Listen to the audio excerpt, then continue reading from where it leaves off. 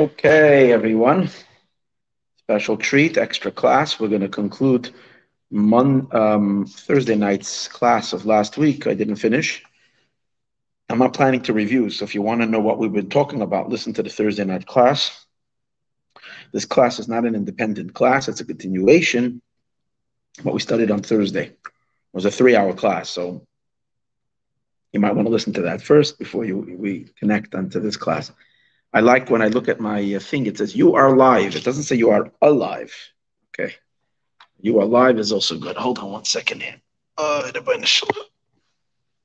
There we are. I think it'll be a little straighter now. Okay.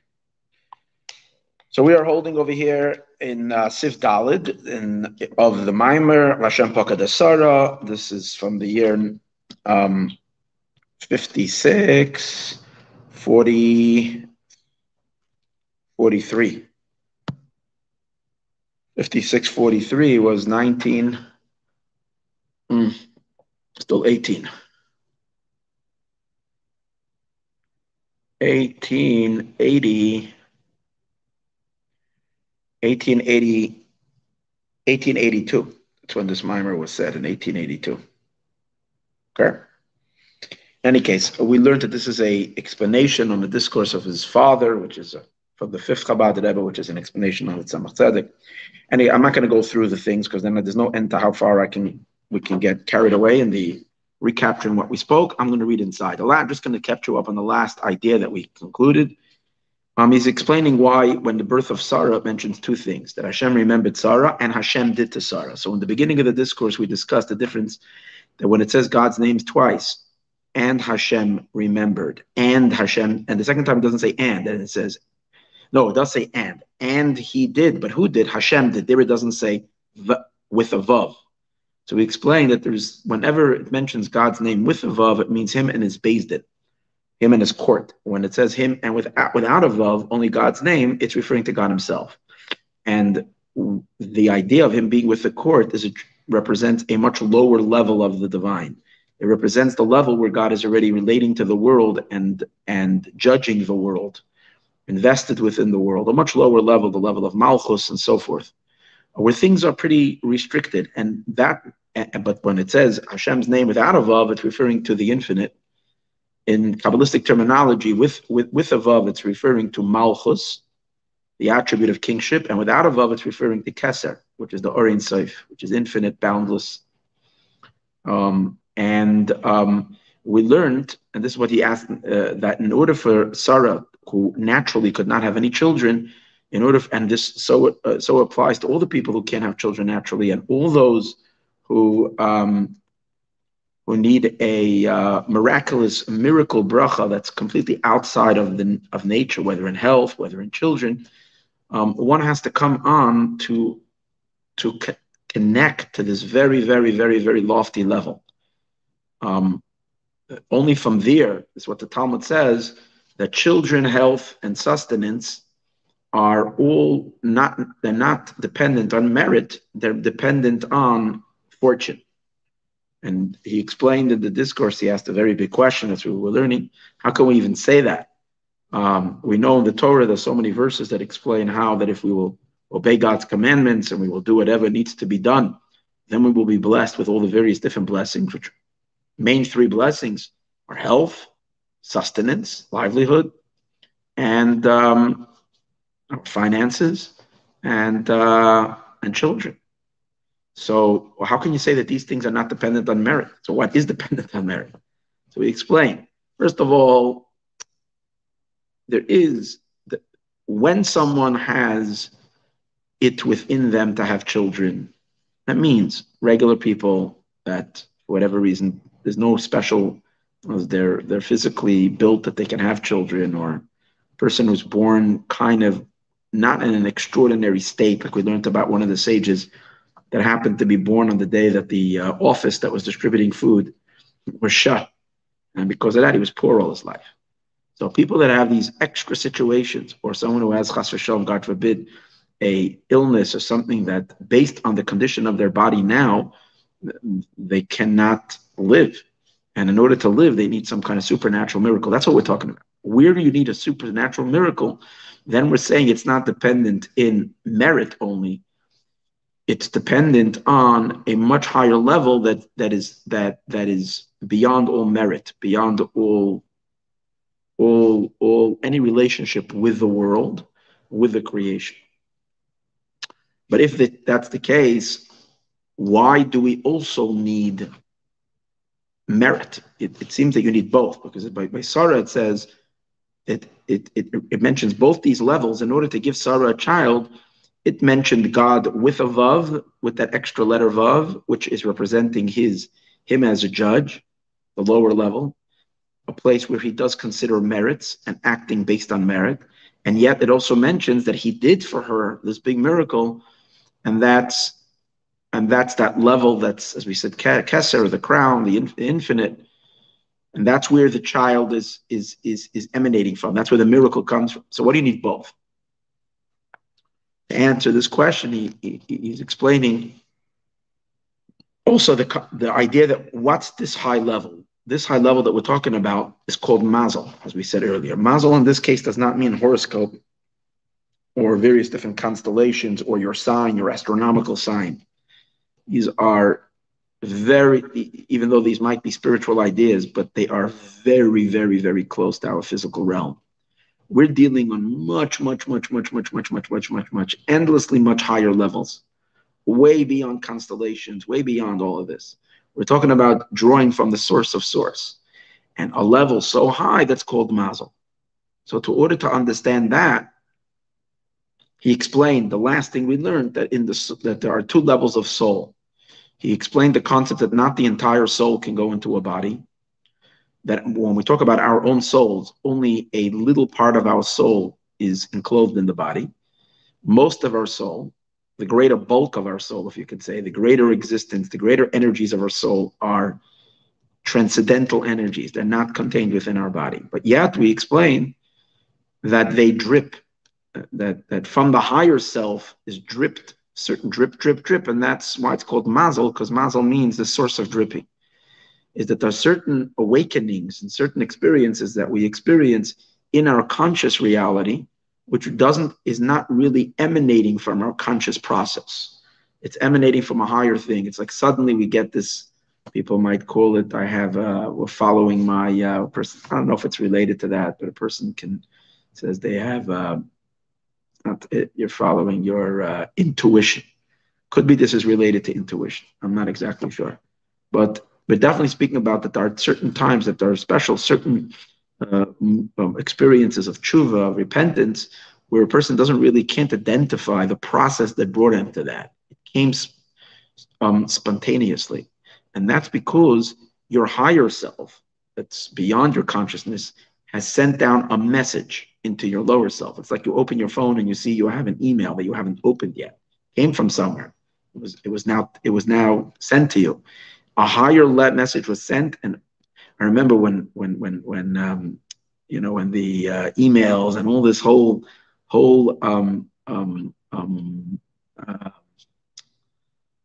technology, when we moved into the internet, and so I remember the time was before that, right? In the 1980s, 70s, when I was growing up as a kid, we didn't have that, right? In the 1990s is when we started. So remember then, it was like the whole new thing, the AOL.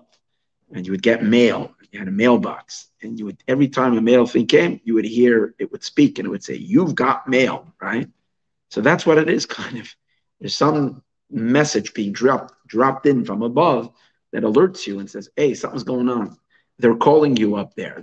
They're reaching for you, and that's why. And you don't even know that that's heaven calling, but suddenly you're feeling uncomfortable, or suddenly you're feeling some kind of an inspiration, some kind of a draw to live a more meaningful life, a more godlier existence. That inspiration and that feeling is because the higher self drip, drip. And how does the higher self, why is it inspiring you? Because it too is hearing announcements that are being made in the supernal worlds, high up there, in realms way beyond our receptors. We can't receive from such a high place. Way up there in the distant spiritual galaxies, very, very far away. There are powerful announcements on loudspeakers that are constantly being, called, and which God is saying, repent, my children, God is calling all souls to repentance. God is calling all people to get closer to Him. God cries and says, please come home, or things like that.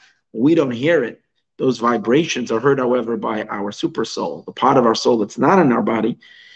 It communicates to the tail end of the soul that's in the body, and we don't know where it came from, but that's the idea. So from here we see that the transcendental element of the soul is called the mazel, because it's the source of the drip. So just like it is in our own private little self, he's going to explain, so it is in the greater cosmos. That here too, there is a lower part of the divine. There is in the soul of creation, in the soul of the entire creation. Before we spoke in the micro, now speak in the macro. So in the greater scale, the scheme of things, the part of the soul that goes into the body is, the life force that is the soul of creation, literally, that is pulsating continuously and turning, moving the galaxies, moving the whole system, that's creating all the forces of nature and the whole power that's within the universe, talking about the entire universe and even the spiritual world, it's obviously the divine, but it's only a very narrow sliver of the divine that's animating creation, and is energizing the creation, is the life force of creation. But the greater godliness is called encompassing energy.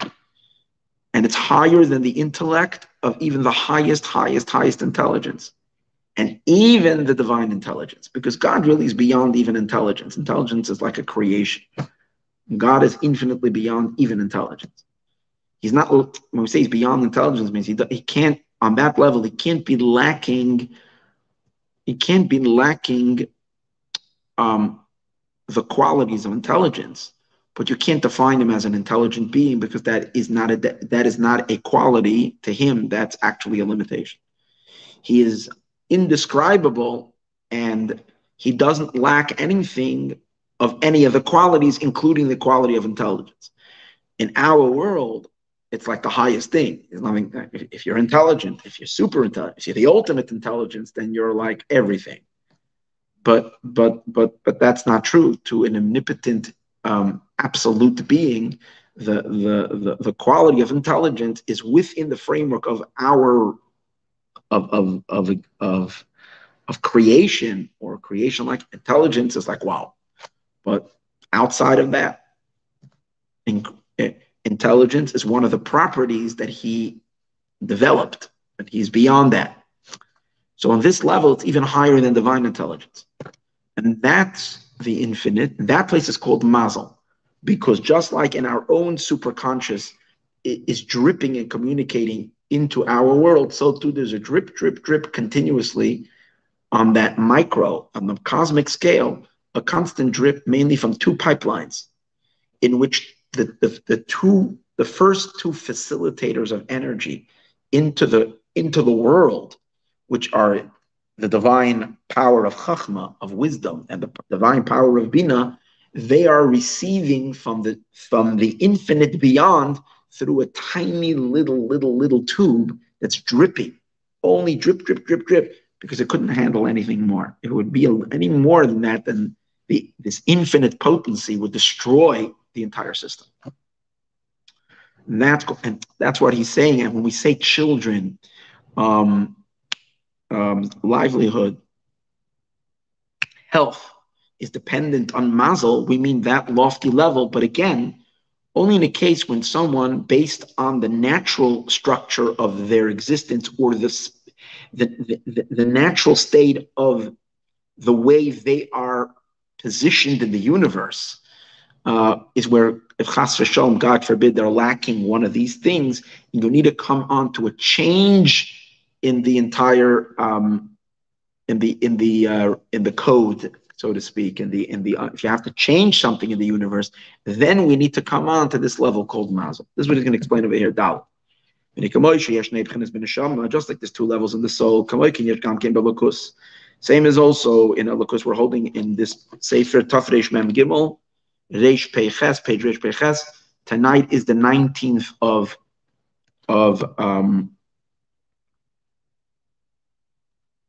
tonight is the 19th of Cheshvan, and tomorrow night is Chav Cheshvan, which is actually the 20th of Cheshvan, which is the birthday of the author. So it's exciting to learn. Shalom es Alba Berachas, Daf Yud Amud Aleph. The Gemara says in Masechtas Berachas, Daf Yud, on page 10, in the first side of the page. Just like over there, the Talmud draws a parallel between the way the soul enlivens the body to the way God enlivens the greater body, which is the whole universe. So we draw a parallel and we say, just like God fills the world, so too the soul fills the body. There actually we're learning from creation, we're deriving to the individual. Now we're basically using the opposite.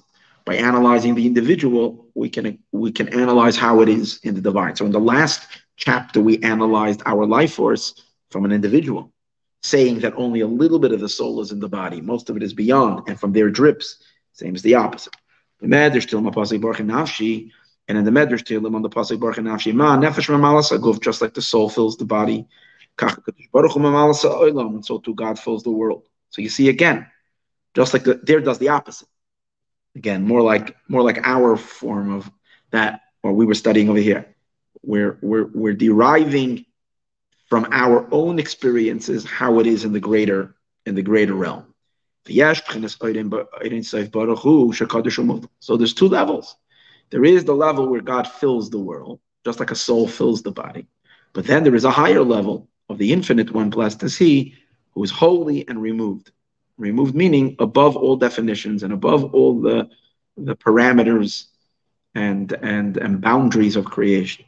And as we say, he grasps all worlds, the toughest, but no one grasps him. That means he's holding on to everything. He's got his hands kind of around it all, but no one grasps him because he's not graspable because he has no definitions. That's the idea. Now, we couldn't say that on the level of the divine that is enclosed within the world to a certain degree that is grasped. Just like the body grasps the soul. It can contain it. So the part of the soul that's within the body is contained in the body. So in that sense, the lights that go into the containers, that go into vessels, in the greater meaning, it means the light that comes into the worlds are taking it in. So he is holding on to it. We're holding on to him as well, just like the body holds on to the soul. But when we say that he grasps everyone, but no one grasps him, we're talking about the levels of the divine that are not contained, that are not limited to the world. God, before he adjusts himself to be the soul of creation. So, which means that there's also these two levels. It's a level that is enclosed in the worlds, which is the indwelling light of God, and he fills all worlds. And then there's the second level, that he transcends worlds. He's above enclosement in worlds, which is the encompassing light. And that lofty level is called Mazel. The idea that the reason it's called Mazel is because it's beyond the Chachma.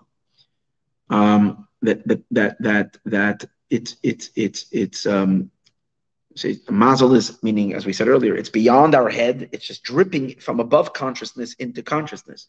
So too in the greater world is that way. The super conscious, the super brain, the super mind is also only receiving from this place. This is beyond the super mind through a drip. This is what it says in the Zohar. That the river that goes out of Eden, this is a Zohar that we really learned a few years ago when we were learning the original discourse in Biyudei Zohar. This whole concept, which I mentioned to you on Thursday, that I prepared that class now as well to teach it, and then I realized I taught it a few years ago.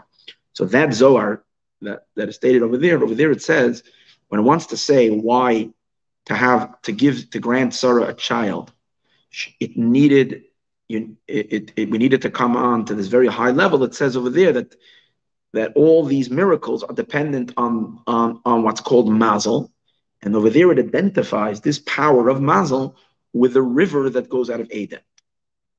Now, we are saying now that which seems to be a little bit problematic based on everything we've been saying.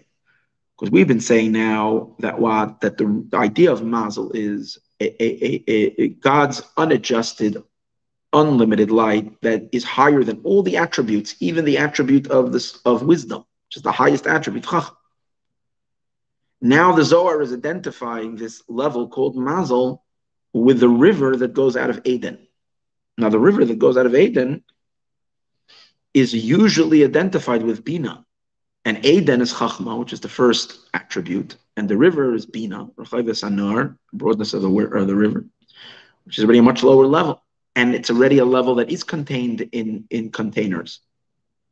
How can we say then that Mazel is this incomprehensible light where you don't know anything of it, you can't reach it at all, and all you can receive from it is a tiny drip?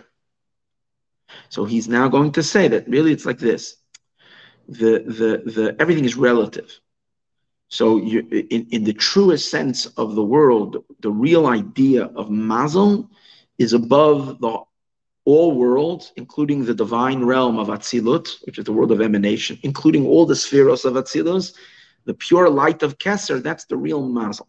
However, on a realm closer to us, the real element of creation and worlds and worldly grasping, the real level of limitation and boundaries is really not in Atzilus. Atzilus is still considered still to a certain degree infinite because it's still divine. Only from the realms of Bria is where creation really starts. And the highest point of Bria, if we want to get to the highest point of Bria, is the Gan Eden that's in Bria.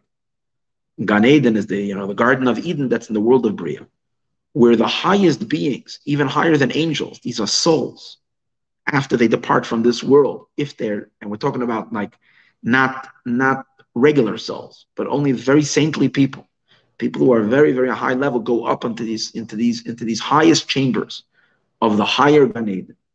And over there they experience the highest, deepest comprehension of the divine, the highest knowledge. It's comprehending, so it's intellect. When we are saying that the Bina light, the Nohar, the river, is considered Mazel, is because it's relative to the souls, which are in Gan Eden, where their experience is to grasp this river that's flowing in the world above them, which is flowing and passing all this intense, infinite energy through the entire world above them, is utterly beyond them. So to them, it's considered like a mazel. It is a mazel. It's totally above. And from there, a tiny little drip drips in, because what does it say? The river goes out of Eden. Lahashkes Sagan, it goes to water the Gan. The Gan is much lower. And the river itself can't go into the Gan because from this meaning the essence of the river, only a ray of the river goes into the Gan now, to the actual where the souls are. They're receiving only a little drip from this. So you're right. It would be correct like this to say. The idea of Mazel means, on any level that we're talking, a transcendental aspect that's above all conscious, it's above our consciousness, and a place that we don't know, but we are impacted from that place. That's the concept of Mazel. Now, it could be identified on many, many levels. To the level of the divine, to the divine persona, which is God as he's already called human, Mazel is only the light of Keser, because the light of Keser, that's where he, so to speak, him as already a intelligent being can't comprehend. Him as he formulates himself as an intelligent being, it's beyond his comprehension. And from there, because it's energy that's beyond any definition, it's beyond any logic, it's infinite. From there, drip to the divine source. But lower than that, we can also identify Mazel, is in that supernal man of Atzilut. Yes, Within that range of Atzilus, these lights are considered vessels contained. But to the next world, the world of Bria, this entire river that's flowing through Atzilus and flowing the kind of, which emanated from that drip, maybe it was processed through the mind of Atzilus, the super mind of Atzilus, but it's not processable yet in the mind of creations. So to them, it's utterly beyond them, and it's called Mazel. And it drips to them, and the source really of it, of this particular light that goes to Gan Eden to infuse the Gan Eden, is really not what Atzilus has on its own, but only from this drip, drip, drip that Atzilus is getting as a bonus. We'll see, this is bonus light. The main energy that is considered the sustaining life force of Atzilus and of all the lower worlds, the main energy is not called Mazel. The main energy is called, Oires Bekelim, Mamala Kalam, an indwelling light. This is Soivek. This is transcendental light. This is extra bonus light that sometimes illuminates. Like we said earlier, like you get an extra bonus, a drip from a higher place that lifts your consciousness to a higher experience that you don't even know what, where, and when it's coming from. Similar to that on the greater scheme of things, the world's merit to receive addition, added lights from something that's totally beyond them, and that eventually through the system of the river trickles down into Gan Eden and also imbues the souls over there with a transcendental experience, and that's much higher than their understanding, and that's called Mazel as well. But that's only through the addition of Torah and mitzvot. As a result, in other words, there is creation as it is on its own. Creation as it's on its own, the energy flow of God is passing through an enormous filter, and therefore this infinite light, to say in its pure infinity, is not released. And it's all the experiences of all the worlds are only kind of the finite light, not the infinite light. But Torah and mitzvahs is supposed to introduce God himself into the world. That's what Torah does. It downloads the infinite. When it downloads the infinite, it's doing it through the Mazel. And the souls, and as we're going to explain, the souls in Gan Eden, they experience this extra powerful infusion of that's beyond their understanding. It fills them with enormous form of elevation and some kind of an exhilarating pleasure, even though they can't wrap their minds around. So he's going to bring a concept that it says in the Zohar that at midnight God comes to visit the righteous, the saintly people in Gan Eden, in the Garden of Eden. And when God comes there, the trees start to talk, and they say something like, that Hashem is coming, and I looked it up last week, but I forgot to re-look it up again today, something to that. And then it says that he's coming and he's going to ivsim, the words he says over here, besima de nishmasa, he's going to give the souls a high. It means all the souls suddenly get an exhilarating experience because this is an energy flow that's far beyond their containers. It's not the regular study session. That's the idea. It's an infusement of much higher revelation, because this is coming from the drip drop. This is coming from the Mazel. It's all as a result of the Torah and the mitzvahs that we do. As he says, the main idea of Mazel is it's beyond Chacham. That the river that goes out of Eden, and that is because the Fishanor, which we might argue and say, wait, that's a much lower level. That's not beyond Chachma, that's Bina. Because where is the Nahar going to water the garden? And the Gan in this case, we're talking about is that the Neshamas are sitting and they're benefiting or delighting of the ray of God. And that kind of the general delight and pleasure in Gan Eden, not when you get this extra infusion, but this regular experience of Gan Eden is an intellectual one.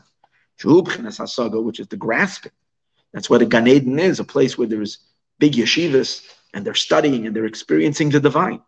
But the river that goes out of Eden, it's not godliness that is comprehensible to any created being. And therefore, it's not the regular bina that comes from chachma, which is understandable. It's the Eden itself. It's what's beyond understanding. It's the essence of chachma, which chachma itself received from Keser. It's beyond. And ayin lo ra'asa, we say about that no eye can behold it, definitely can't comprehend it. You can't even see it, let alone comprehend it intellectually. But we're saying that it is going into the garden, which means it's giving them. It is seemingly eventually coming to understanding, because it's watering the garden, which the experience of the garden is one of understanding. Hainu, he says, a ray of it. Only a little kind of external ray of it comes down in Gan Eden that the souls are able to grasp. As a result of a shine, only a ray of their Torah and their service that they did when they were alive in this world. Their Torah is so God. The Torah is a mimer from the Alter Rebbe about it this week in the Parshas Chayei Sarah. Yafa sha'achas b'tshuva ma'asim tovim ba'olam hazeh mikol chayei olam haba. The sages say 1 hour of repentance and good deeds in this world is more worth, more value than the entire spiritual experience of the entire world to come. Why? Because the world to come experience is not God himself, is only the rays of God. And the mitzvah is God himself. So therefore, as a result of the mitzvahs that we do when we're physically alive in time and space and in this world, we're actually touching upon God himself. And that's this, as we said over here, that's this lights from Eden itself. And some ray of it trickles down into Gan Eden, and even that is a huge bonus. From their own mitzvahs that they did in this world, and they sit in this world, we don't feel the awesomeness of the mitzvah. We get to see it when we go to there. We get to unpack only a little ray of the mitzvah. The main light of the mitzvah is only going to be revealed. It never gets unpacked until the time of the resurrection of the dead, and that's going to happen then down here. And this is what it says in the Zohar: they're lifted up the pleasure of the souls at midnight when God comes to the light with the neshamas. This is this extra infusion. Where over there it explains. And on the Maimer Lech Lecha, he explained this concept of what's this besima de nishmas. As you mentioned earlier, this is added lights. It's not the mazel itself, because the pleasure in Gan Eden has to be, the whole experience of Gan Eden is grasping. So if you can grasp it, it can't be the substance of this light itself, because it's not graspable. But a ray of it, but because it's a ray of such a high level, it's a very intense ray, and therefore it exponentially increases the pleasure of the souls in Gan Eden. Which is the river that goes out of Eden, a level that the eye can't behold. And this is this very level of mazel. Because we said earlier, again, mazel is what is beyond the mind. The ikar gilu b'chenezu, and this is what I mentioned just now, the main revelation of this awesome, incredible light is not even today's days. It's not even in the Garden of Eden, where all the souls, the highest souls, are enjoying for thousands of years. Even there, the main element of it is not revealed. It's only going to be Yila Asad Lave only in the future, in the time of the resurrection. As explained elsewhere, that through the avoda, through our service of Torah and mitzvahs, study Torah and mitzvahs, which we do now, we added lights into the world of emanation, which means into all the divine attributes. And then in the future, Yizgala. Now it's all concealed. It will be revealed then. This level. Nevertheless, a ray of it. We have to keep the souls busy, We keep them active. So a ray of it is delighting, is showering the souls in Gan Eden with incredible the light. He raises up the pleasure, the nishmasa of the soul. This will understand what the sages say. Going back to the statement of the sages, Bani, children, chaya, and livelihood, and mezayna. I'm sorry, chaya's health, and mezayna, which is chulu, which is mezayna, which is lively. La b'schus is not dependent on merit. Ela b'mazla, it's only dependent on the level called mazel. The A not pidish b'mazel. It doesn't mean horoscope. It doesn't mean constellation, zodiac, these type of things. These are not these what we call the mazel that's set in the galgal, which is to do with the stars and all this, and the galaxies. Shemazel machkim, which we're not saying that these things don't have any input on things. Of course they do, but not to say that when it's just good. As long as you change your sign, you change. You go to somebody who can kind of some spiritual, I don't know, a fortune teller or somebody's got some spiritual powers. They can kind of rewire you under a different to be under a different force, natural force, spiritual force. No. It's true. There are certain forces related to these mazolos, which has to do with the various different months, different seasons of the year, as we all know. Shemazal machkim, and they always say that person can be born in a mazel in which that mazel leads to intelligence, to wisdom, mazel mashim. Then there are people that could be born in situations where their mazel, their sign leads them to success, financial success, and the like. But this doesn't apply to the Jewish people. That applies to the world, yeah. But to the Jewish people in particular, we're plugged in. The Jewish people, the Jewish souls are plugged in a much higher place. And that's not really the source of the blessing. On this we say that Yidden, the Jewish people, are not under the rule of these signs, astronomical signs. This is what God has set aside for the nations.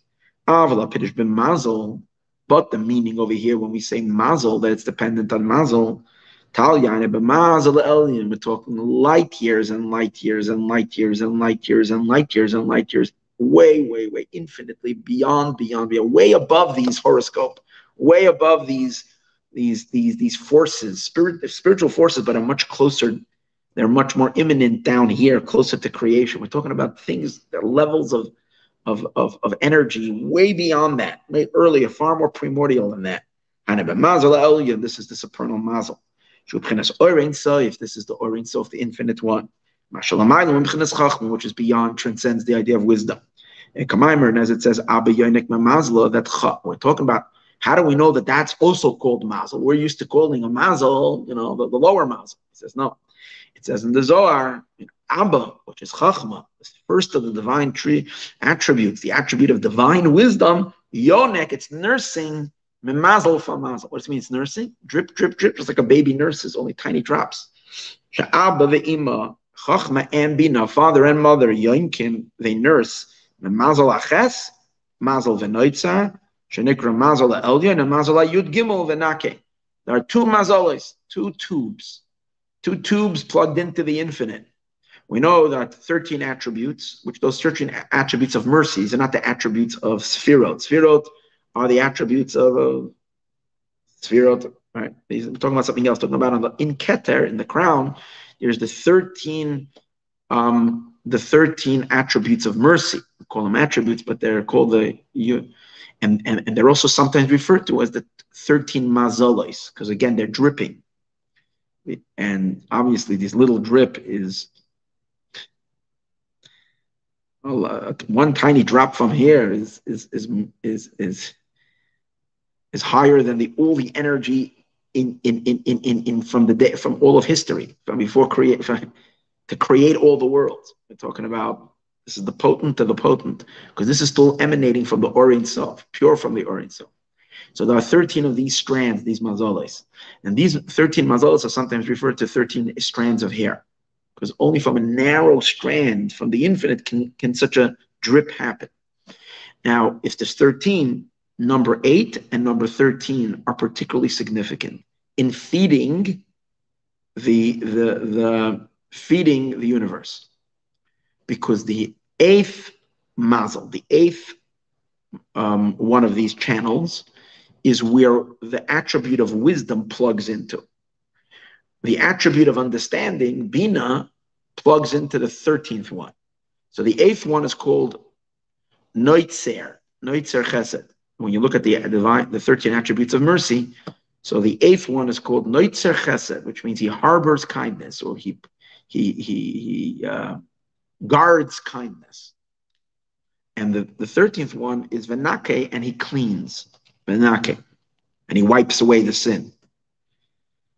So in both these words, both notzer and venake, they both indicate a tube, a pipeline.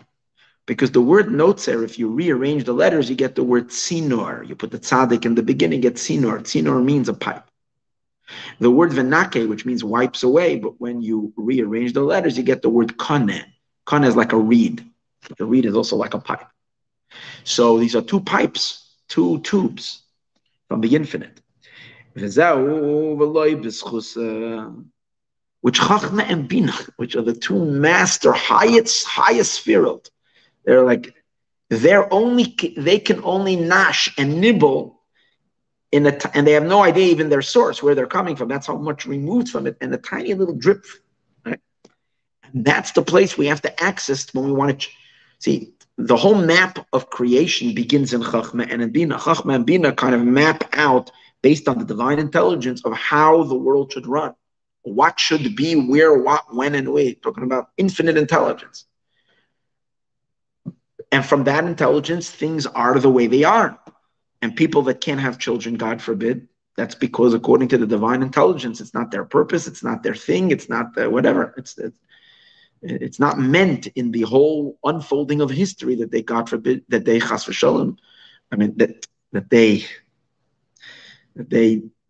should have a child, and that's chas v'shalom. It's sad that that's a situation, or it's poverty. Someone's God forbid state of existence in this world could sometimes be that they fulfill their purpose by being poor. Like we once learned that Hashem created the world that there must be poor people and there must be wealthy people because there should be charity.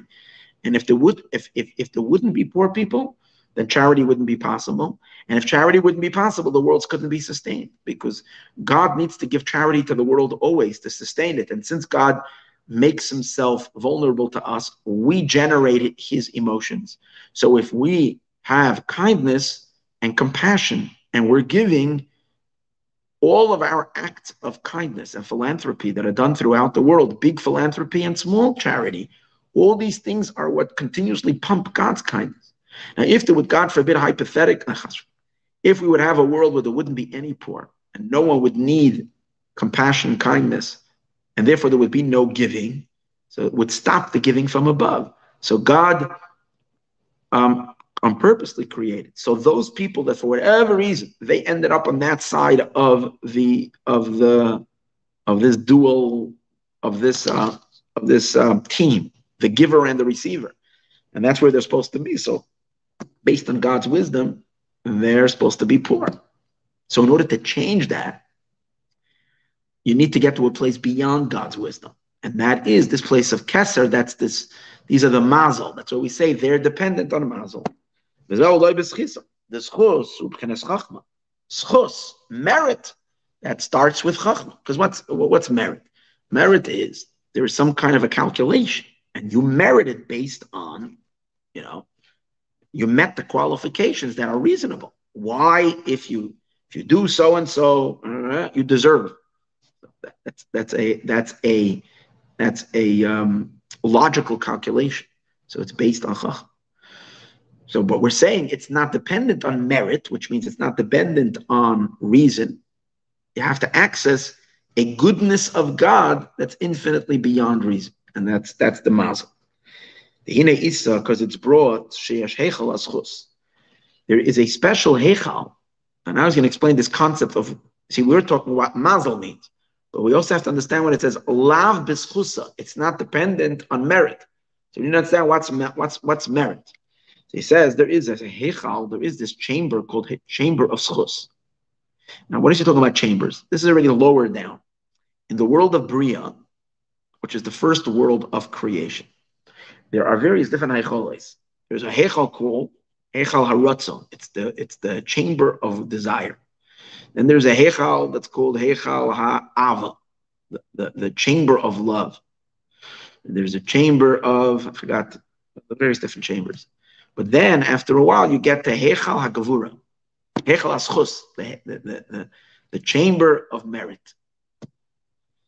It's heichal hachesed, it's a chamber of kindness. Then there's a chamber of merit. So he explains that what does that mean? That's where they examine all the merits. And every merit that anybody gets rises to that world. Any good deed that merits some kind of a divine response is analyzed in that realm. Maybe the opposite too. When someone merits a negative, which would mean we call it guilt, like merit punishment. So it's all that is dealt with in that chamber. It's basically that's where everything is meted out. It's a very important chamber, right? It's the affairs of all of existence, all world, all creatures, everything is all decided over there. You can explain that heichal, the chamber, already existing it's a department within creation. Obviously, on the very, very beginning, highest levels of creation, but it's within creation. And there are courts that decide these things, whether they're souls or angels and so on and so forth, that decide these, that are in this court makeup. But their origins of this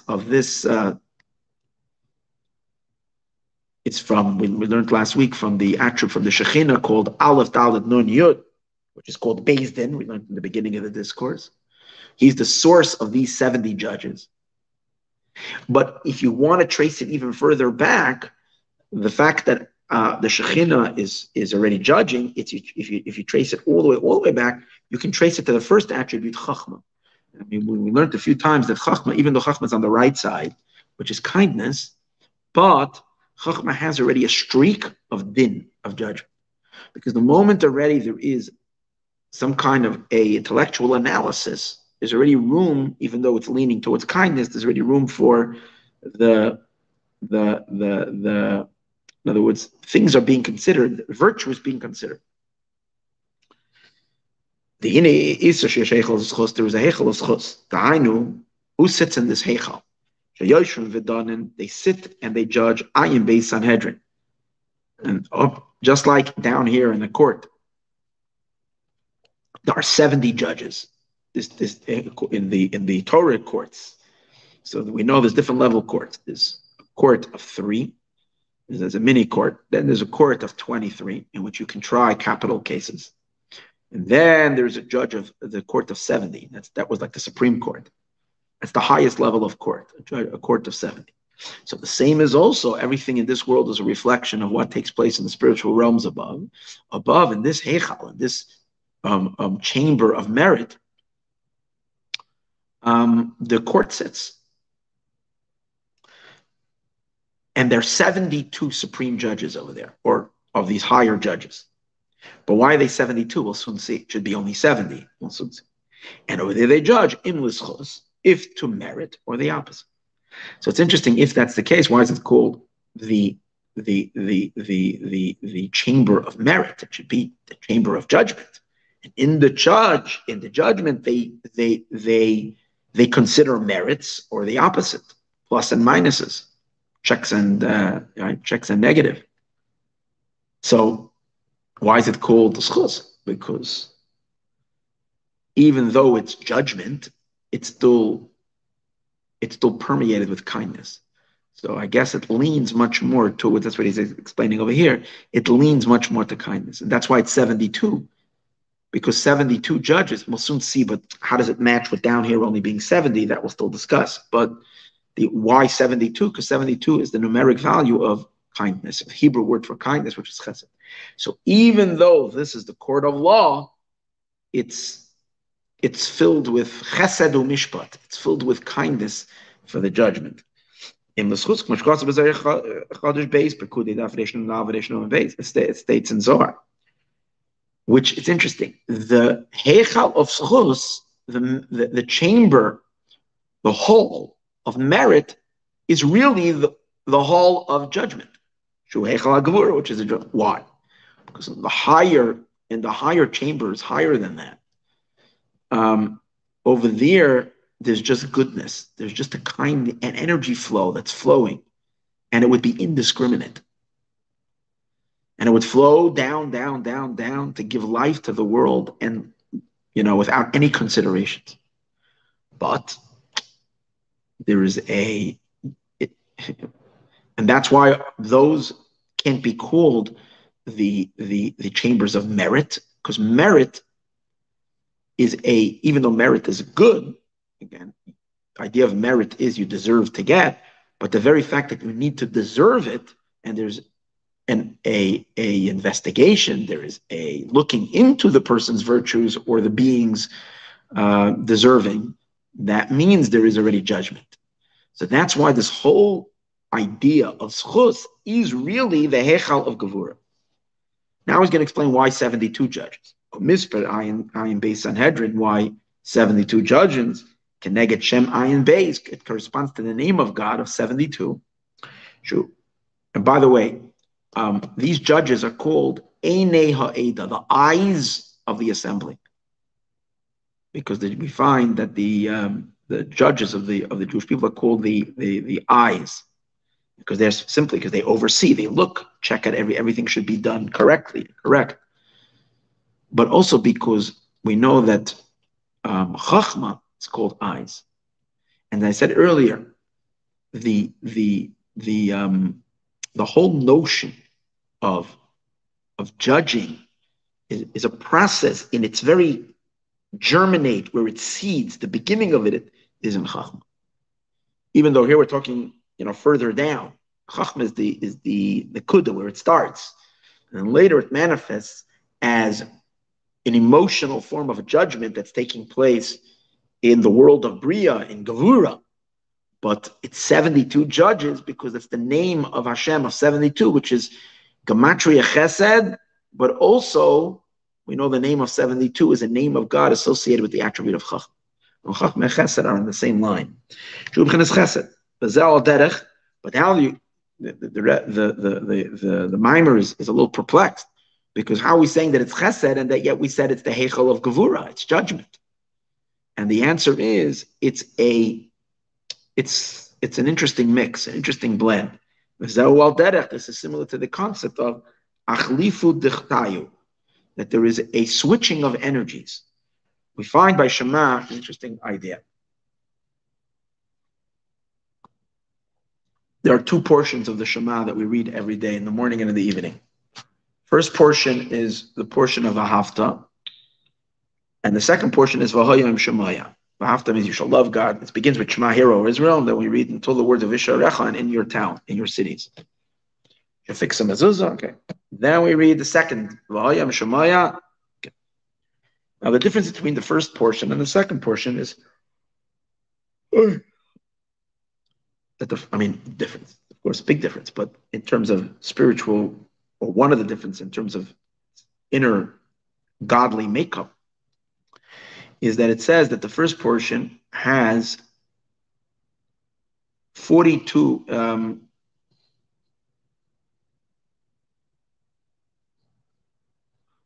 words from V'ahavta, not from Shema, but from the words V'ahavta until Visharecha. I think it's 42 words.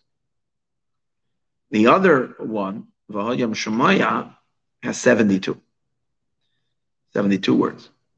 It's a longer portion. And you don't go all the way to the end. There's a certain place where you stop. The Arizal says, why at that point? I don't have the explanation right now, but that's what it is. It's the name of 72 is hinted over there, not just hinted, is expressed in V'hayim Shemaya. The name of 42 expressed in Shema. Yet, we know that the name of 42 is the name associated with Gevura. It's an upward energy. Not to get into why that is. The name of 42 is a Gevuridig energy. It's a rising energy. And 72 is a descending energy, which is kindness.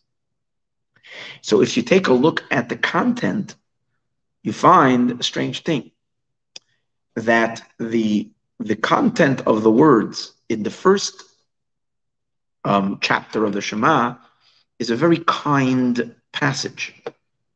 God is, it says you shall love God, and there's no harshness. Love Him with all your heart and all your soul, and do the mitzvahs. You don't detect a tiny bit of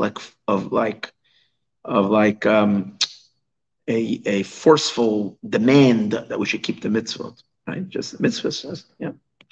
Second, Vayim Shemaya, it says, if you will listen, then God will give you. And if you won't listen, be very careful. God's rage will be ignited, and you will be driven out of the land, and you'll a lot of gavura. So hold it. We said that over here you have 72 words. 72 is the name of God of kindness. And here there's 42, which is the name of gavura. So it seems to be misplaced.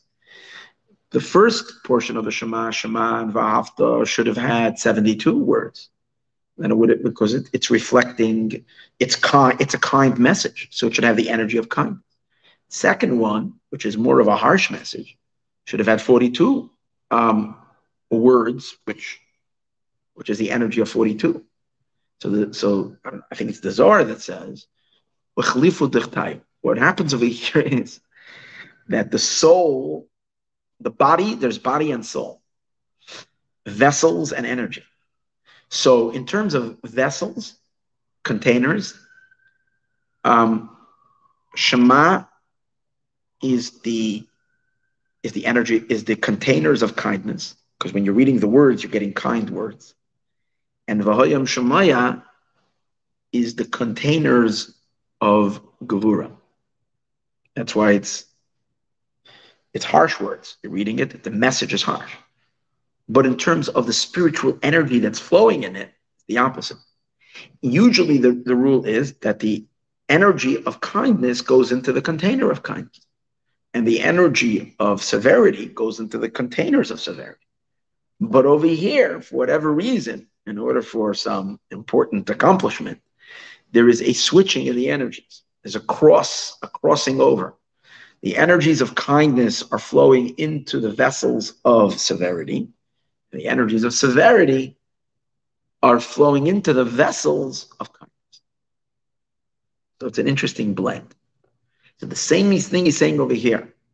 On the one hand, the very notion that God is judging, that the chamber is a chamber of, it's a courthouse. But how many judges are there? 72, which 72 is the energy of kindness. So the inner content is like a spiritual energy of kindness within a structure of law and order. In Parshas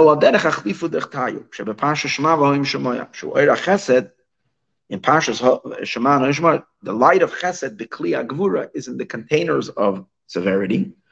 Gevura and the lights of Gevura, B'kli Chesed, are kind of misplaced, not accidentally, but that's the way it's supposed to be.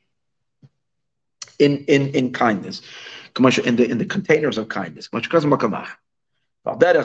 the same is also here. Over here, the heichal of merit is the chamber of merit, is the chamber of severity. So it's the chamber itself is a courthouse, but it's the nicest judges. It's very kind judges. And the judges that are sitting down to judge, they are 72, which is the numeric value of kindness. And that means that they are dispositioned to always find merit. And they correspond down here in our world to the higher court where there were 70 court members, 70 judges. Hold it, but then it's not. It's inconsistent. They're 72, and down here 70. We would think that down here you also want to keep that energy of kindness, so make 72. And the answer is there is 72, because we know that every court also had 2 scribes that would write down all the deliberations, all the witnesses, all the questioning, or the whole trial. Anything that was brought was always written down by 2 scribes, like you have today also in courts. Whatever they call them, the fastest typists, the court what do they call it? Transcribes, or whatever, transcriptions. And these people that write. So, so you do have 72.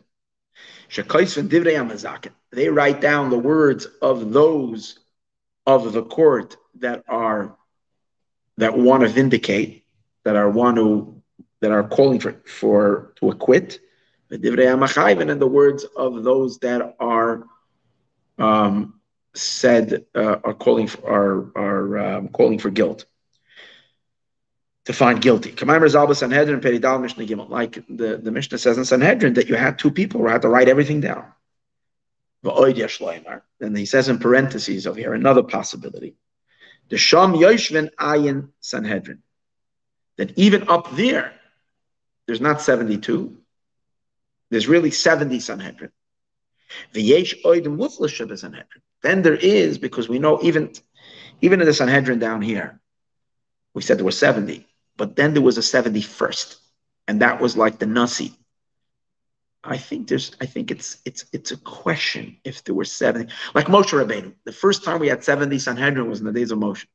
So God tells Moshe, says it's too much for me to run the entire world, all the people, and God says, okay, take 70 people. You're gonna kind of download some of your prophetic powers onto them. So he takes 70. And then when you count Moshe himself, he's called the Muflish Sanhedrin. He's called like beyond them. So really it's 71 down here. Up there, he says, there are really only 70 judges up there. And then God himself, remember we said, Hu Ubeis Dinoi, whenever it says Ve Hashem, it's him and his Beis Din.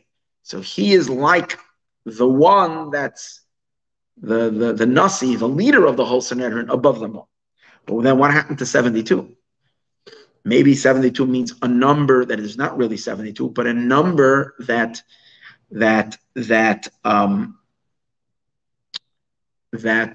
completes to 72. 71, which is completing to 70, could be. Which is the idea of chesed. Now going back, the root of chesed, where's chesed? Now chesed is over here, kindness, which is the number of 72. Because chesed is numeric 72. And that's on the right side, and we know that on the right column, for those who know we know the map of the Sfirot, Chachma is on the right, and Chesed is beneath it. So Chachma, Chesed. So Chesed flows from Chachma, which is on the right side. So the source of Chesed is in Chachma. So which would mean that the source of what's taking place in Heichal Azchus, on this whole chamber of merit, is Chachma. And even Gevura, even Mitzad, the other side of it, that Gevura, we know Gevura, the highest first detection of any kind of Gevura is in Chachma, even though Bina is really the place where there is the main source of Gevura. But Chachma too has a streak of Gevura, as we brought many times in Chassidus, in the name of the Chayat, which is some great Kabbalist, is called a tailor. And he says that Chachma is already Din.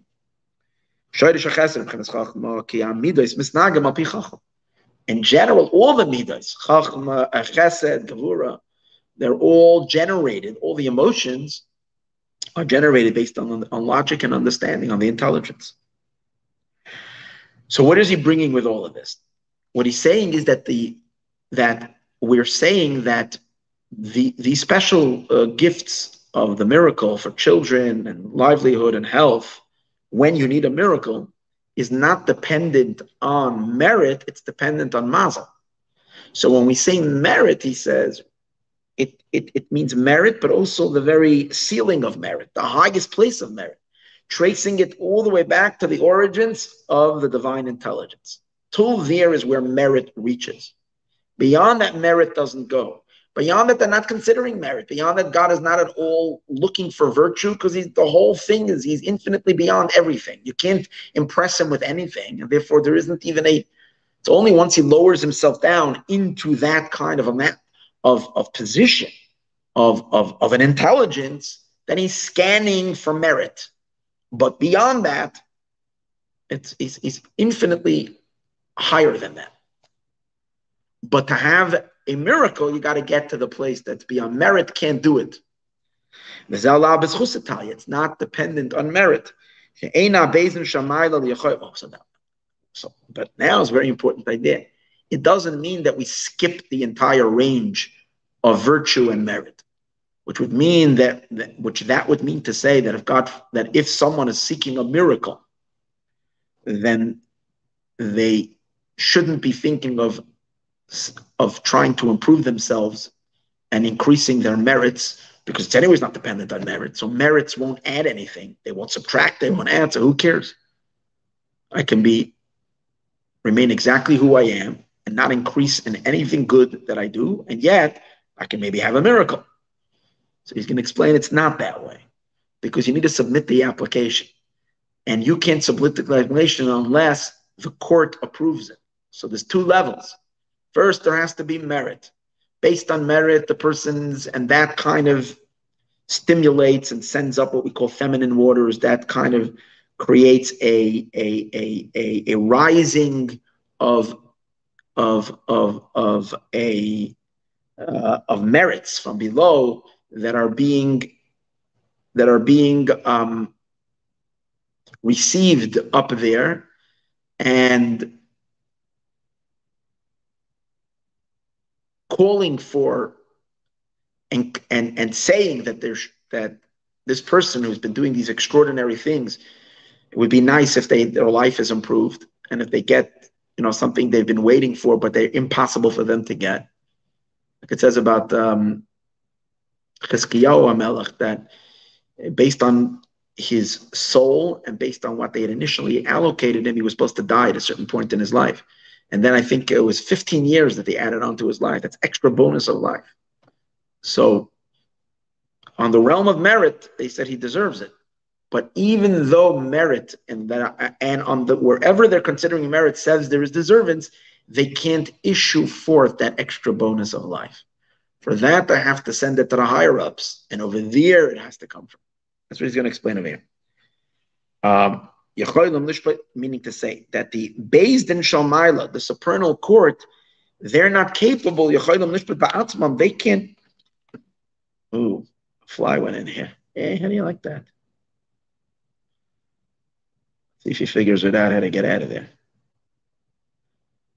Look, this crazy thing that there's like 2 weeks a year, or maybe 3 weeks, that flies attack this center. They hang around for 2-3 weeks and then they're gone every year. Okay, out of here. In any case, the supernal court from above cannot judge on their own to give children. Like we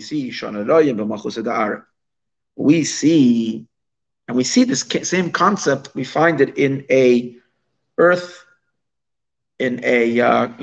court, not in a court, in a human kingdom, in a mortal kingdom down here.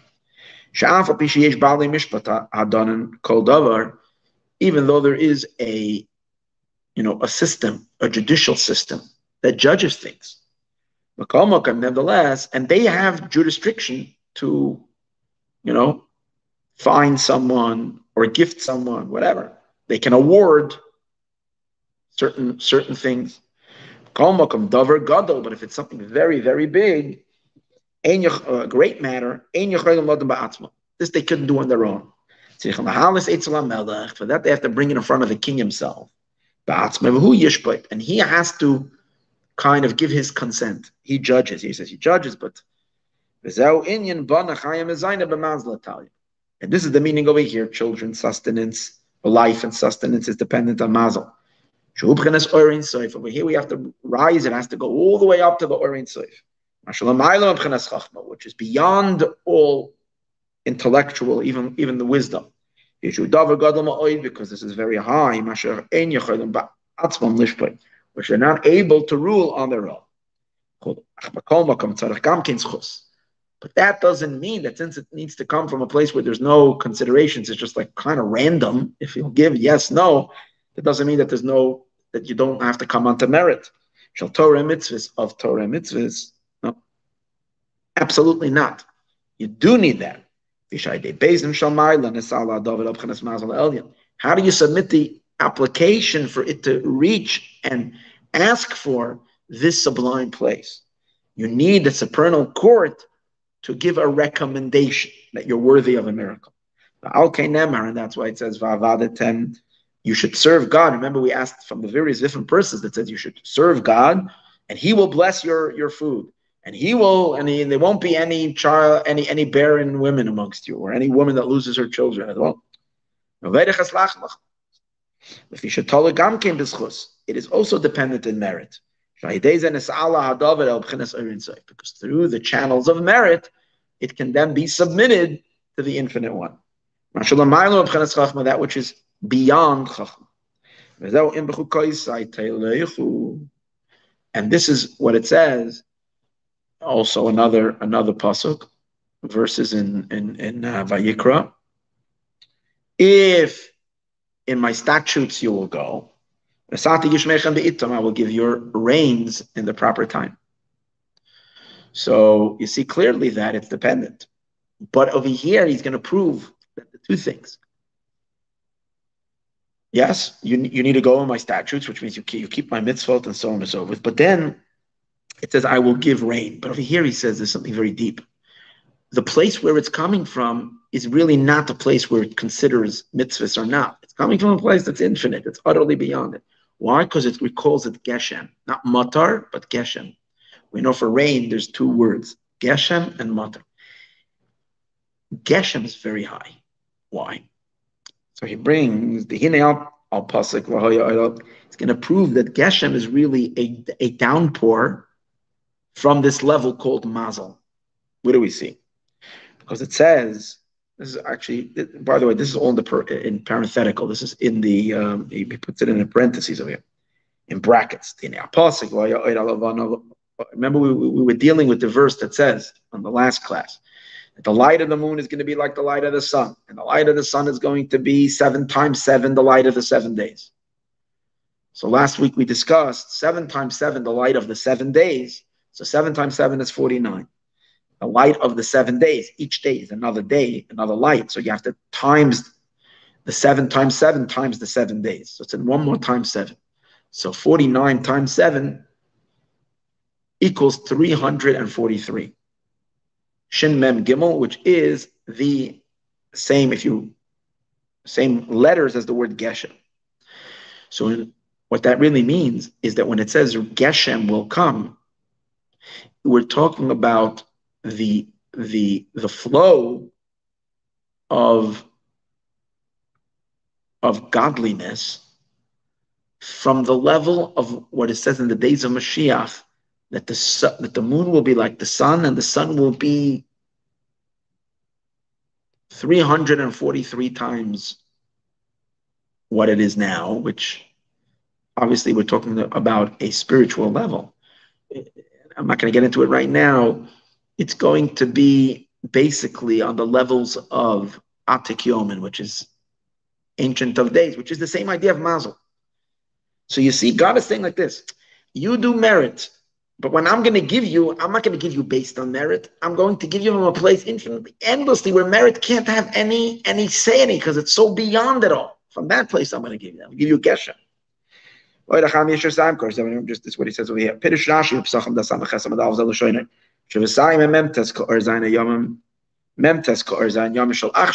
than the light of the 7 days of now. 7 times 49. It means it will be stronger than our light. Shin Mem Gimel 343.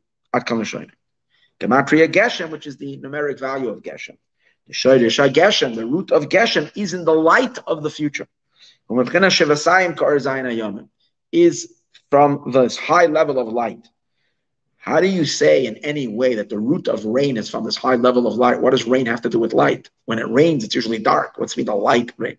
So he proves that. Sages say, there's a midrash that says, sages say, that by Elijah the prophet, whenever it says the word ora, light, in Sefer Malachim, where it talks about the days of Eliyahu and rain coming. There was a drought, and there was rain. So it mentions over there, maybe once or more than once, the word Ora, which means light. But the sages say it's that every time it says Ora, it's referring to really rain. It's speaking of the descent of rain. Vayafetz anon Ora, and it scattered, the crowd scattered or sprinkled her light. So you see, a cloud sprinkles what kind of light? Over here it means the raindrops.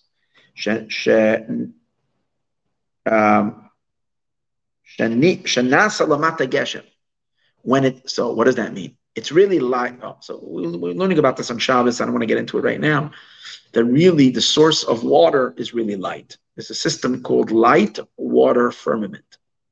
The concept in the book of formation, or Mayim Rakia, which we're not going to get into right now, but this is just indicate. So he's saying Geshem is really from light, but which kind of light is highest light? But even though we're talking about a place that is so beyond all consideration of virtue and so on and so forth, yet when will it come? Only when you'll do my mitzvahs. Because again, you can't submit the application until you're worthy. Then this application will be submitted. And now we'll go back to what the Maimer started with on the words Vashem Pakad Sarah. That God, remember we asked what's the redundant? And God remembered Sarah, like he said, and he did for Sarah what he spoke. What's the repetition? So Rabbi Acha says no. And he's going to show how by Sarah, even though it too was a miracle and a miracle from beyond, but we said already, I mentioned this in Thursday night class, there's a midrash that says on the word Vashem Pakad, that Pakad means a security. That Sarah gave God to watch, gave him a security, something that he should hold, and he paid her back. She stored, when you store something by someone, it's like you're storing it for yourself, but so it says Sarah stored by God all good deeds, and God gave her back. He paid her back with the miracle of Yitzchak, who's going to do more good deeds. Amalek is the opposite. They stored by God sins and whatever, and God gave them back. You see over here that the Medrash is associating Sarah having a child with her mitzvahs that she did. Even though we're saying that to have children, it's not dependent on mitzvahs. The answer is, by Sarah, it was both. To submit the application, she needed to have a lot of mitzvahs, and it needed to get the stamp of the approval of the Beis Din, based on the analysis of her virtue. Once we got that, then it was elicited from a much higher place. That she had deposited by God mitzvahs, mitzvahs, commandments which she fulfilled, and good deeds. This is what caused it to be remembered in the supernal Beis Din. Vahashem. Remember, Vahashem is who Beis Din, him and his Beis Din. What? Pakad. Pakad means he remembered her for a child. Then a child should be given to her. And that's why it's saying Pakad, because it's based on, Pakad is also because she stored by God, she deposited mitzvahs. This is based on an analysis of a person's virtue. But this in itself, over here, the Beis Din themselves are not able to grant the request.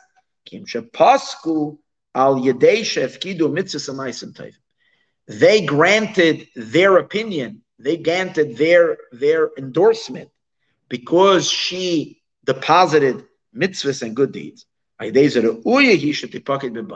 So then she was worthy, she remembered her children. And this was later submitted to the infinite light, which is way beyond Chachma, the supernal Mazel, the Venoitzar, from that very lofty level of a Notzar.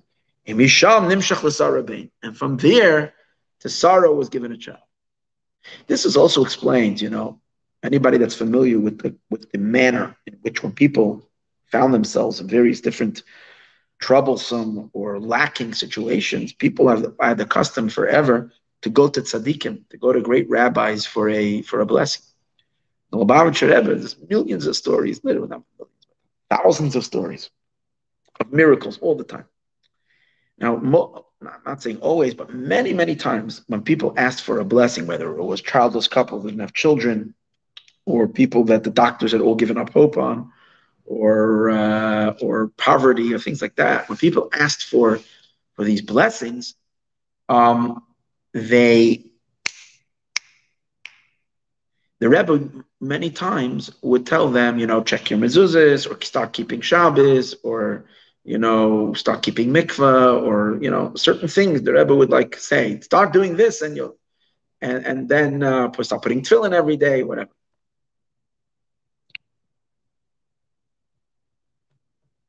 And then you'll merit the miracle. So you ask the question, hypothetically, what do you think?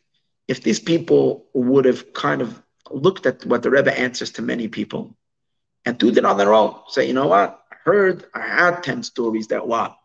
The Lubavitcher Rebbe said that when the people needed children, the Lubavitchers, they should be more careful in family purity, let's say. And then the woman should start going to the mikveh. So you know what? We'll start going to the mikveh and we'll go and we'll have the child. It doesn't work. The mikveh, I'm not saying that doing mikveh necessarily, well, it could, but just because the Rebbe said then that if you go into the mikveh, you're miraculously gonna have a child. If you can't have children, doesn't mean it's gonna work every time. Because there's a dynamic of two things. The Rebbe wants to submit an application to a place that only he has access to, because he's a Rebbe. He's a big tzaddik, and he has access to that highest thing. But he only submits the application if there is some kind of a worthiness. If there's a worthiness, then he's submitting to a place that the worthiness is not causing it. Because then why do you have to go to a Rebbe? Then just do the worthy thing and fine. No, you need both. That's the idea. It literally, explains all of that. As he says, Torah mitzvahs, and the Torah mitzvahs, man. The Torah mitzvahs help to serve as a trigger. They raise feminine waters, which means it acts like a stimulator from below. And that's reaching, and it's supposed to act as what will elicit the supernal place from where the miracle will come from, which is this very, very lofty place called Mazel. What we just said, that place is not stimulated by virtue. He's going to say that later. But you start off with mitzvahs. And the mitzvahs, in the wording over here, it seems to imply that the mitzvahs themselves stimulate the mazel, the supernal mazel. But we're going to say soon see no. Mitzvahs register in chachma. That's where they register. When a mitzvah is done, the virtue, the serusa dolatata, the arousal from below registers only in chachma. Chachma is already the source of the current state of affairs, can't provide the miracle. You have to go beyond chachma. You have to go higher to Kesser, to the infinite. Now, but then why do you need the virtues? Yeah. Because only when things are perfect down here, and you have the on the level of containers, you've perfected to the most that is expected, then on top of that will dwell the miracle. The miracle is not caused by it, but the miracle is looking for it's not looking. When there is a completed place, something that's higher than the whole thing can dwell on it. That's the idea. And they're raising feminine waters to the supernal mazel, to cause this yichud of these. Remember, we said before that these two super cosmic tubes. One is Notzer and one is Nake. These are these two tubes that Chachma and Bina are taking from. In order for a new infusion of light to come into the world, there has to be a zivug. There has to be a unity between these two tubes. That from the mazel of Notzer, which is the letters Tzinor, has to connect to the mazel of Nake, which is the letters Kaneh, and together in their marriage, new light and new possibility that was completely not possible earlier in the universe opens up. A whole new that it wasn't even possible before. A whole new thing opens up from beyond the system. It's called the zivug of these two mazalis. When these two mazalos, I'm going to go a little Kabbalistic over here. Once these two mazalos meet, in order for it to enter the universe, it will cause a yichud lower between Chachma and Bina. And Chachma and Bina will also unify together, have a zivug, a union. And through that, this new energy will pump in, will be downloaded into the world. And a new child, which wasn't possible before. The world population was not supposed to have this person in it. And yet a new, or at least not in this time, or at least not through these parents. And yet now this soul will come down in. It's a whole new reality.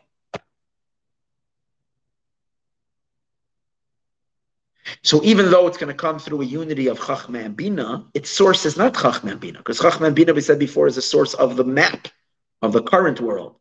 It's Noitzer and Nake when they come together, but in order for it to come into the world, it has to go through the pathways of the world, which is Chachma and Bina. What stimulates this unity? The Torah and mitzvahs that we do. But as we're going to see soon, it's not that they're stimulating it, it's that it's kind of perfecting a place that it on its own could then inject a blessing to reside on top of the perfection of below. All this is going to come out from what we learn. And once there is a yichud between these two mazalos, automatically nasa yichud Chachma and Bina. So this already inevitably causes the unity between Chachma and Bina Gamke. Because after everything is said and done, you can't bypass Chachma and Bina. That's the entrance way into existence and into the world. The Chachma Bina dafken has to come through Chachma. It is known the beyichud Chachma and Bina. There is the regular unity of Chachma and Bina, which is the external unity, which sets the world in its current state. And then there is an added unity of Chachma and Bina on a much deeper level, and that's bringing news. That's bringing new stuff into the universe. Yesh Beis Madregas Yichud Chitzayni, external union. That's to keep the world continuously in existence. Chidush HaYeshenes, it's the renewal of the old. There's nothing new. It's not introducing anything new. It's just keeping up. It's the upkeep. But in order that should come a new light, and she allayed us on in order to give new birth to new souls, why they yichud pnimi, it's through this internal unity, the Chachma and Bina, which is dependent on, not on Chachma and Bina, they're just passing on this unity that's taking place in Kesser. The kol zeh why they yichud amazalos. It's all this is achieved through the yichud, the unity of these mazalos. Memela nasa yichud Chachma and Bina, so automatically this causes this yichud of Chachma and Bina. And how do you stimulate the mazalos is through Torah and mitzvahs. However, but not to think that the Torah and mitzvahs, the virtue of the Torah and mitzvahs, actually activates it. And it's not dependent on merit. Because the farthest our actions will reach, our actions only arrive and only reach until Chachma. It caps out at Chachma, which is the beginning of our existence, of the world. That's where the expansion of life into the world starts from. But higher than Chachma, in a level that's still absolute nothingness, because it's Ein Sof. It's on the level where that's where we're talking about the level of Mazel. The raising of feminine waters of Torah and mitzvahs do not rise there. The Torah and mitzvahs don't call forth from that place. It's not dependent in merit. But yet it says in the Medrash, Sarah was answered why? She was given a blessing for children. Because she had deposited mitzvahs and ma'asim tovim through her entire life. She had mitzvahs and good deeds. And so it seems, yeah or no, which one? So you need merit. Both are true. Ulam, how can it both be true? Is it stimulating or is it not stimulating? Do you need the merit or not? Is it a free-for-all giving or not? No. So he gives, this is similar what the sages say. Sh'amar Azal, an interesting thing. God says, Pischuli kechudesh al-nachal. God says to us, open up a needle. And I'll open up like the entrance of the holy temple, the ulam. Ulam was the entranceway into the temple, the outer chamber when you walked into the actual structure of the temple was called the ulam. So God, it's interesting. God says, I know it's difficult for you. I know you have so much yetzer hara and distraction. We're so materialistic. We're so stuck. So God says, all I want from you, do something. Make a tiny little hole in your darkness. Make a little hole in all that, in the ego. Make a little tiny. But how small do I want? God says, like a pin makes a tiny little hole. You do it, make a little effort, and I'm going to reciprocate, and I'm going to help you, and I'm going to blast open an entrance as big as the entranceway of the Ulam, which was a huge entrance. Okay. Basically, this explains how, on the one hand, God wants something from us. He doesn't want to just, be in a one-sided relationship. He wants it to be reciprocal. So therefore, he will ask us even that we should take the initial step, make a little opening of tshuva, of repentance, or whatever it is, do extra mitzvahs or whatever. And even if it might be just tiny, and God says, then I'll open. So the simple meaning is just saying God will do so much more than you'll do. And his reciprocation is way beyond us, and he'll help us so much. But there's something much deeper over here. Why are we using Pischai? Why is God's responding that he will open like the entrance of the Ulam? Why that wall? You say, but that was a very nice big entranceway. No, something about that entranceway. That entranceway did not have doors. The Heichal, the doors of the entrance of the Heichal had doors, two big golden doors. But the Ulam had no doors. It was just an entrance. What does that mean? What's the point of a door? Point of a door is doors closed, doors open. And in most places, you come to a door that's locked, you ring the bell, and if you have merit, you're let in. What do you mean merit? If you have business coming there, you're going to be a customer, they'll let you in. If you're expecting, you come and pick up a package, you come and do this, you come to deliver, whatever. You're a cousin, you're a sister, you're a friend, you have merit to come in. That's why you don't have merit, stay outside. No trespassing, don't come into my place. So the concept of the door is it's a block, so it can be analyzed based on merit. So the idea that the entrance of the Ulam didn't have any doors meant it's not a place where you come where there's a selection based on anything that we should let in or out. It's an open place. But if it's open place, then why do we have to open up a needle hole? No, because that's the way it is. God is giving from a place where he's infinite and boundless and it's not dependent on anything. But he still wants us to try to the best we can. And after we perfect and climb as far and deserve as far, then he's going to give us way beyond any consideration of deserving. And it's not even coming from a place of deserving. It's coming from so it helps us not be spoiled, that we work towards our things. But what we get is not in any way measured or commensurate with what we've done. It's nothing to do with what we've done. We're getting a free gift, but the free gift will only be given if after we've done what we worked hard for. The Ulam, as he explains, didn't have any doors. So this is hinting to an arousal from above. Nothing reaches it. That's why there's no doors. But yet, even though it's just a flow, a boundless flow, you have to still open up like in a way of understanding this a little bit would be something like this. Imagine this, we're inside. I don't know. That's what I'm seeing right now. We're inside this globe. We're in the inside of the globe, not on top of the globe, but inside the globe, inside this ball. And above, there's an infinite light. An infinite, this big light.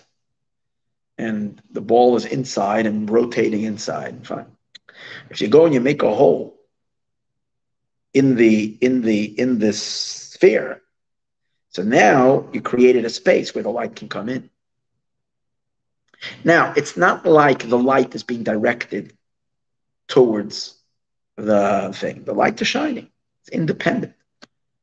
So it's not like because you made a hole, that's why the light is being directed to you. It's that there it's a little different because there it's just without the hole, the light can't come in. But I'm using it just for this idea that the hole that you're making is not what's drawing the light, but it's what's enabling the light to come down. So God's the enabler of being able to bring this constant infinite goodness and infinite blessing. But in order for it to be able to enter into our space, we got to do our little something, even though our little something cannot in any way deserve that light. Even though it can't reach there, it's not drawn. After we've done and climbed the ladder to as high as we can, then Hashem will bestow upon us something infinitely beyond that. We find that same concept on Shavuot every year in Shavuos.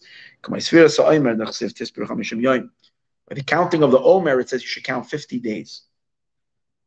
The 50th day is a very high level. It counts 50 days, but we know we don't count 50. We only count 49 because we count 7 times 7 weeks.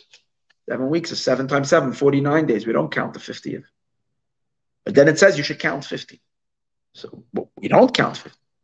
So it's explained. We count 49 because the gap that exists between the 49, that means we climb 49 rungs.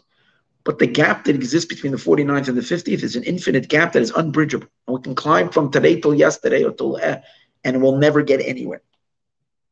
From a million years, we won't bridge the gap between 49 and 50. Not only won't we bridge the gap, we won't even get any closer because it's infinite. Yet we access it. Why do we access it? Because we counted 49. Because the 50th, God gives us, and that's why it's called we're counting it, even though we're not reaching it. Because it is connected to us. Because we did the 49, God adds to that the 50th, and therefore it's considered our work. When we count 49, we're almost done here. Which are the 49 gates of understanding. We get the 50th. The same is understood over Yeshai Torah mitzvahs. Through the Torah mitzvahs that we do, on its own, the mazolos of erech anpin are drawn now. And therefore, Hagam kivayas Hashem l'sara, even though the miracle had to come from Hashem himself, not from Vahashem, not from the lower level where they consider the Beis Din and all that, where there's chus. It had to come from Havaya, but only when after Vashem, has to go through the court, which they have to put their stamp of approval. They judge it to merit based on Chachma. And then it's being elevated to the Orin Soif, which is beyond Chachma. It's the supernal mazel of a notzar anal. And from there, it's drawn this Vayas Hashem. This will also understand. By the way, this idea of mazel and such a high place we're also learning about that in the daily Tanya that we're learning now. He says from that place, it's also drawn down to correct even intentional sins and to clean away the world, darkness from the world. Even though based on all calculations, certain things can't be fixed. From there, you can fix even the unfixable. He says it's revealed by the passing of a tzaddik.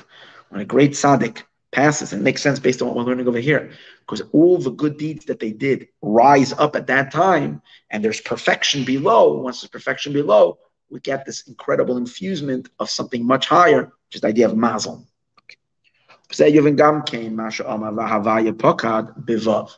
That's why.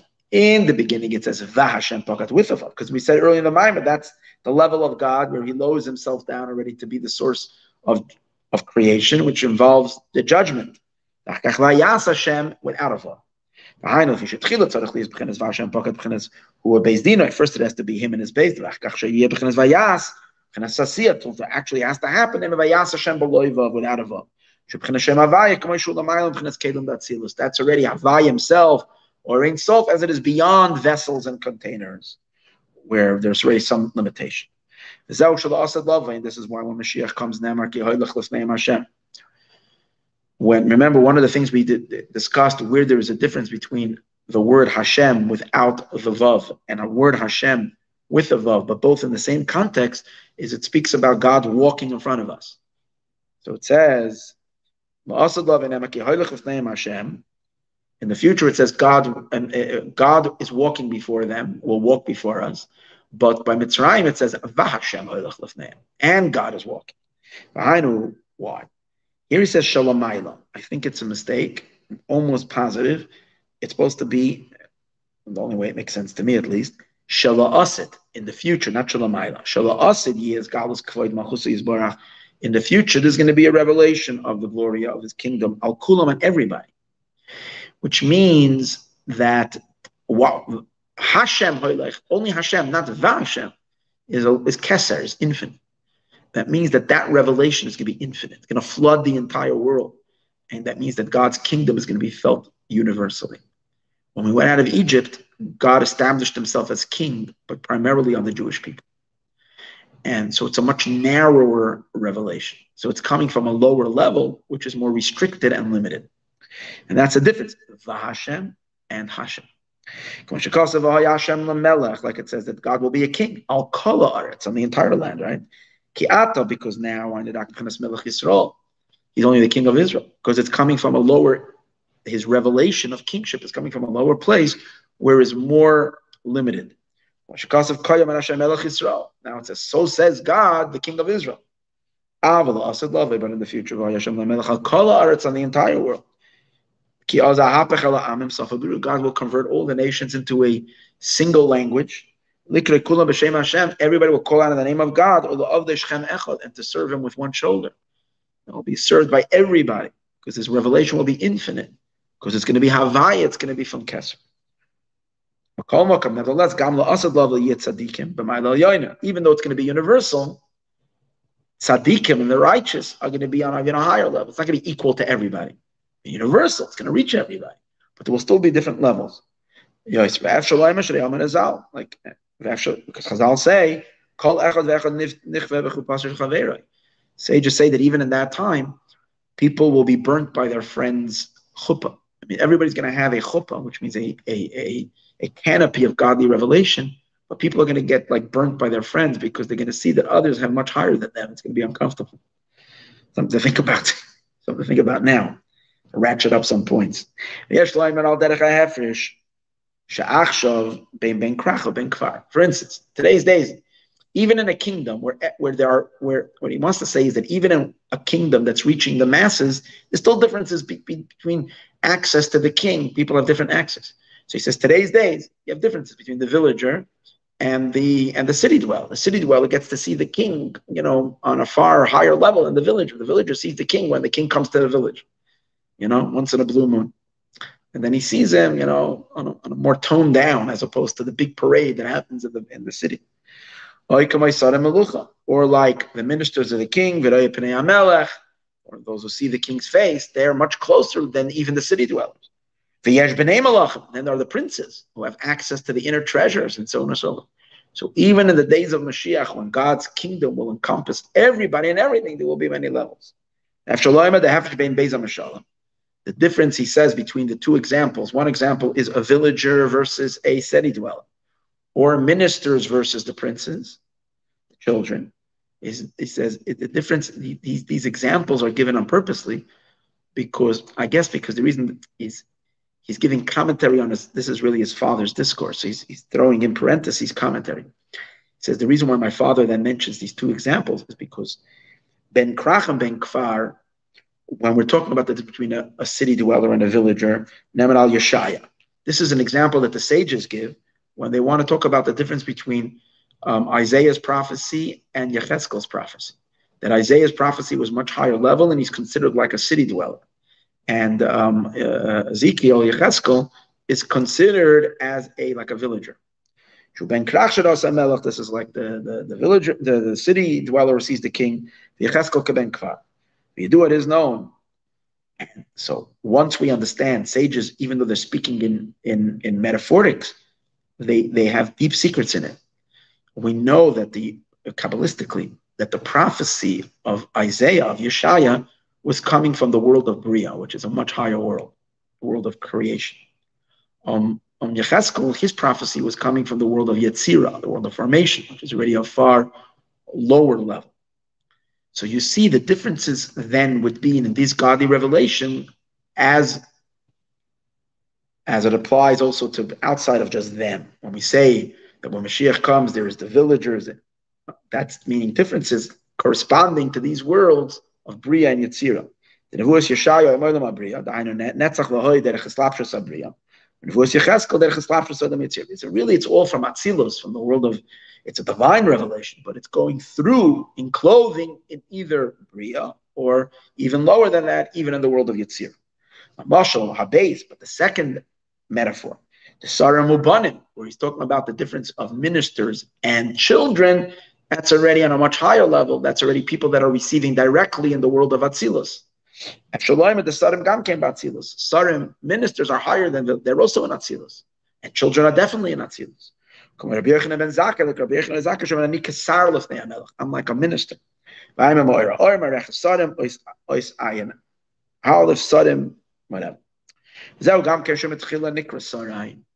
So now we'll also understand, going back to the idea that Sarah has a child, and her name changes then. Initially, she's called Sarai, and then she becomes Sarah. Why? Because, what do we say?